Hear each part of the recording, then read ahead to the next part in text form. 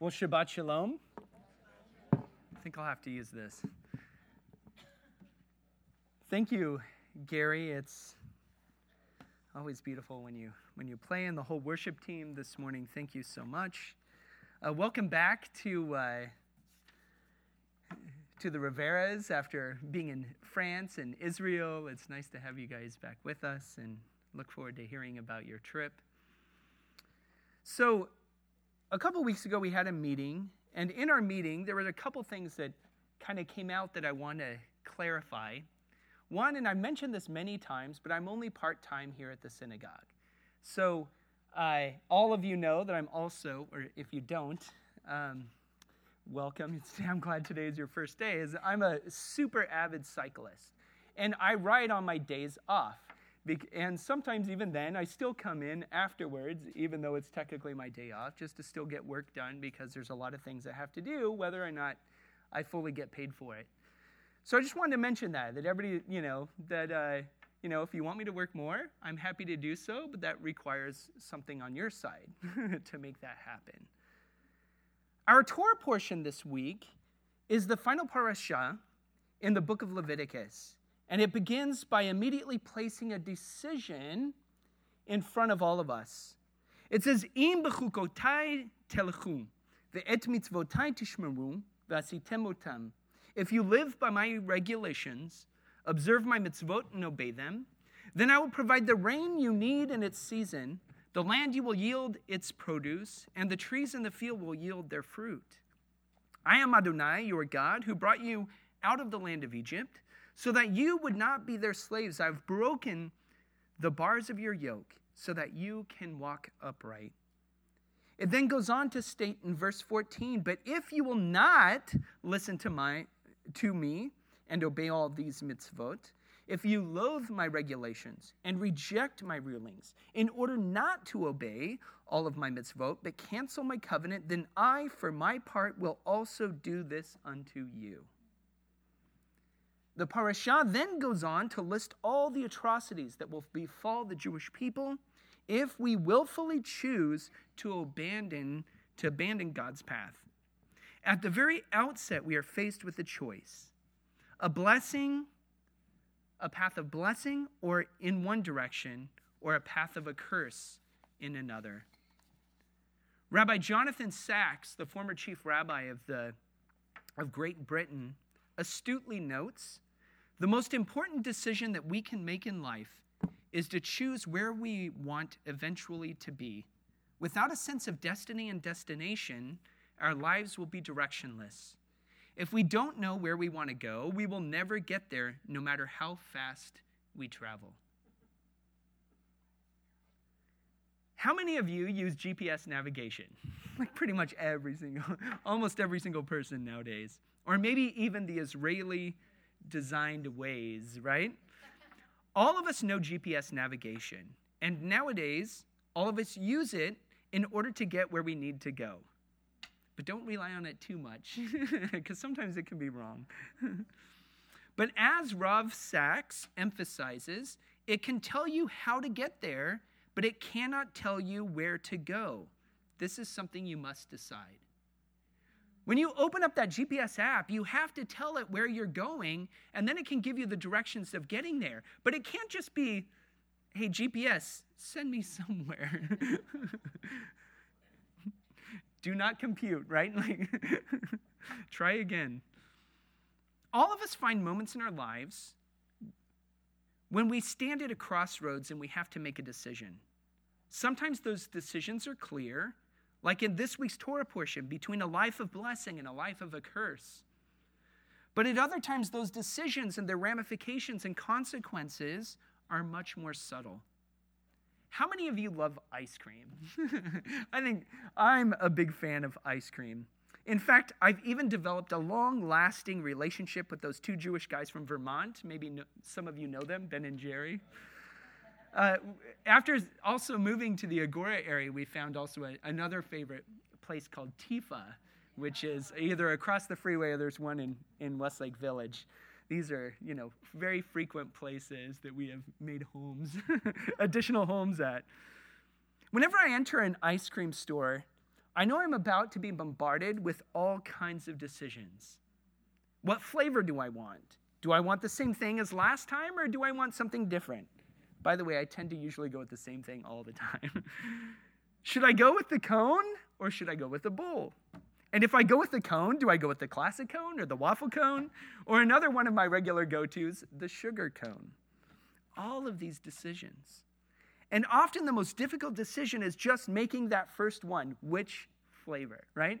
Once you finally decide that one, the other ones are just like, oh, I'll go with the cone, and then I'll do this, and then I'll do that. Yeah, maybe 3 scoops.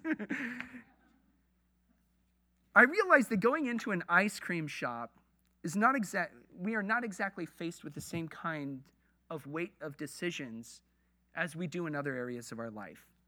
But actually, the principles are the same. In reality, in making that first decision, we have 2 initial options. Our first option is to let all of the overwhelming decisions paralyze us and choose not to make a decision, which ironically is a decision.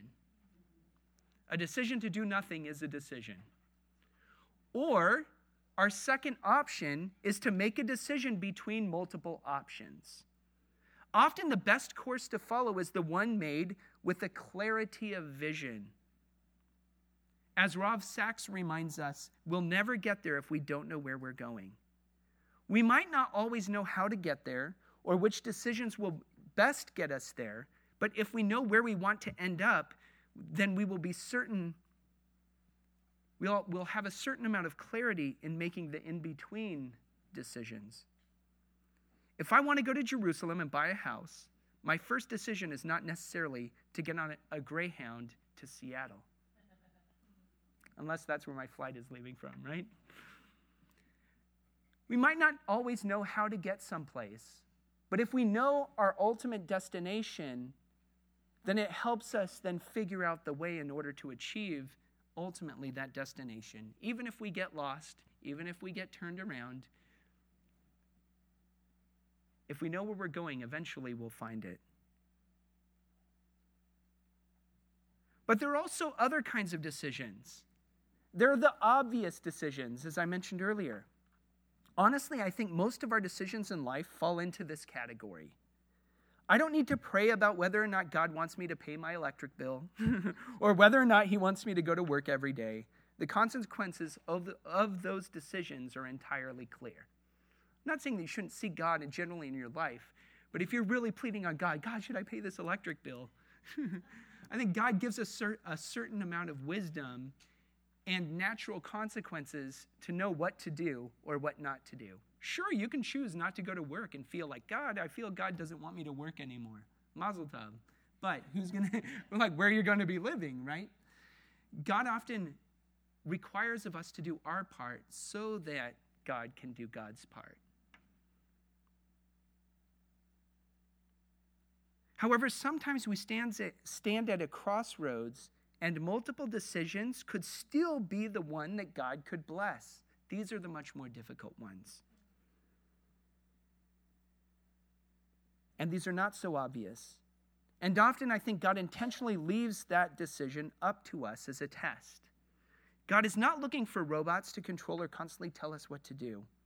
Instead, God gives us guidance in how to make those decisions through the biblical text, through guidance from spiritual leaders and mentors, and through community, friends, and family.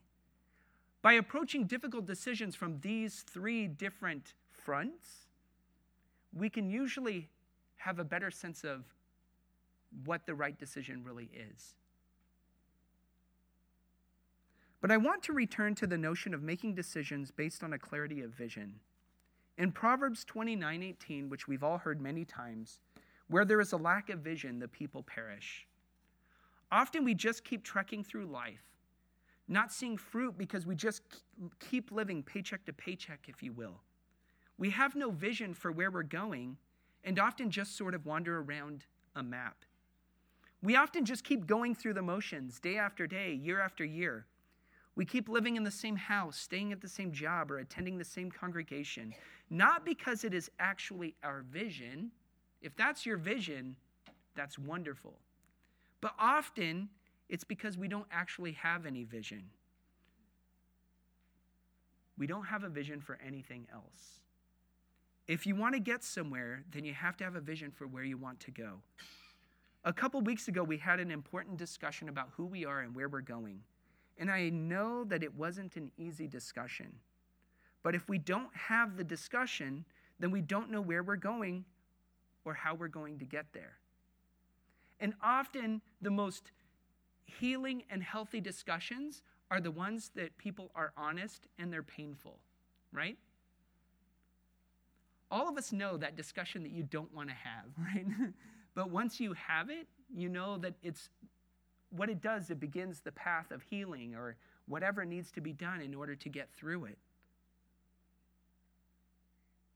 I know a few of us would rather we just never change anything or engage in any kind of difficult discussions. But then we're just sweeping things under the rug, and again, we're making a decision. We're making a decision to prolong the inevitable. Hebrews 11:1 tells us that faith is being confident of what we hope for, convinced about things we do not see.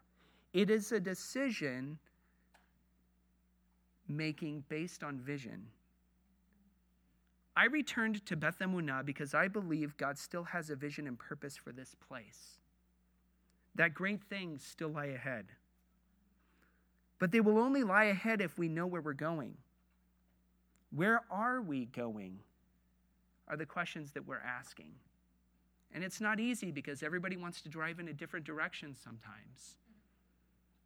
How are we going to get there? My wife hates it when I'm the backseat driver. We both know we're going to get to Ralph's, and she has her way, and I'm trying to tell her how to go a different way, right? And most importantly, why are we going? These are the hardest questions to answer. And the more people that are on the bus, the more of us want to be drivers. And some of us are even questioning, why get there at all? So that is what we are going to be spending the next few months exploring together. And as difficult as that journey can be, I also believe an exciting adventure lies ahead and is worth exploring together. But only if we do it together. Sure, my job is to lead and guide, but I can get so far ahead that everybody just falls behind and is lost. Or we try to figure it out together through collective wisdom and discernment. Not only where I feel God is leading us, but together that where we feel that God is leading us. Avinu Shebashamayim, our Father in heaven. You know that the reason why I came, and only you can judge my heart, is because I felt that you wanted us here. It wasn't even necessarily because we wanted to be here, although we're happy to be here. Because actually we were juggling multiple offers, and it was like I was saying earlier, which way do you go? But I felt God was leading us back to Beth Emunah. And it wasn't to close this place down, to be the guy who is the hospice counselor. Instead, it was to see a new path and a new vision that lied ahead. That wasn't something new or out of the ordinary, but was rather built on the foundations of which this congregation was laid.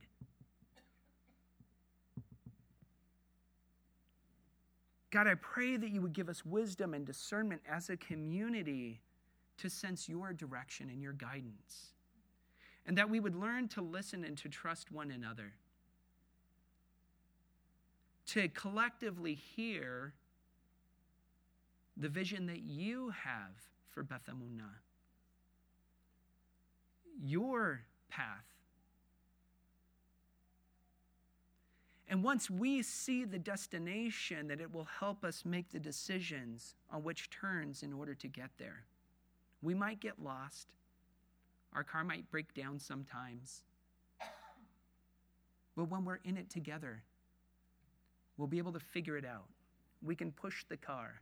We can fix the engine. Whatever we need to do, if we're in it together, we can make it happen. I pray for your Ruach to bring healing, to bring guidance, to bring love, sense of mutual respect and trust. We pray for your healing, God, on this place, so that we can be restored to live and to thrive and to make the kingdom of heaven a reality on this earth. We're still waiting for Mashiach, but our job is to prepare the world for Mashiach's arrival. So help us to do that, God. We pray all of this in the name of Yeshua. Amen. Shabbat Shalom. Please rise for the Aleinu.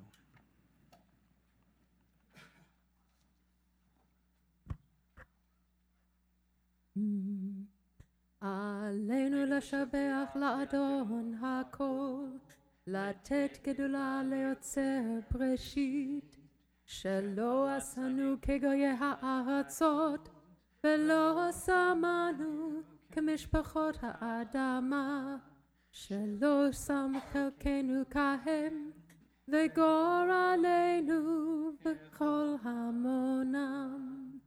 ואנחנו קוראים ומשתחווים ומודים לפני מלך מלכי המלכים הקדוש ברוך הוא.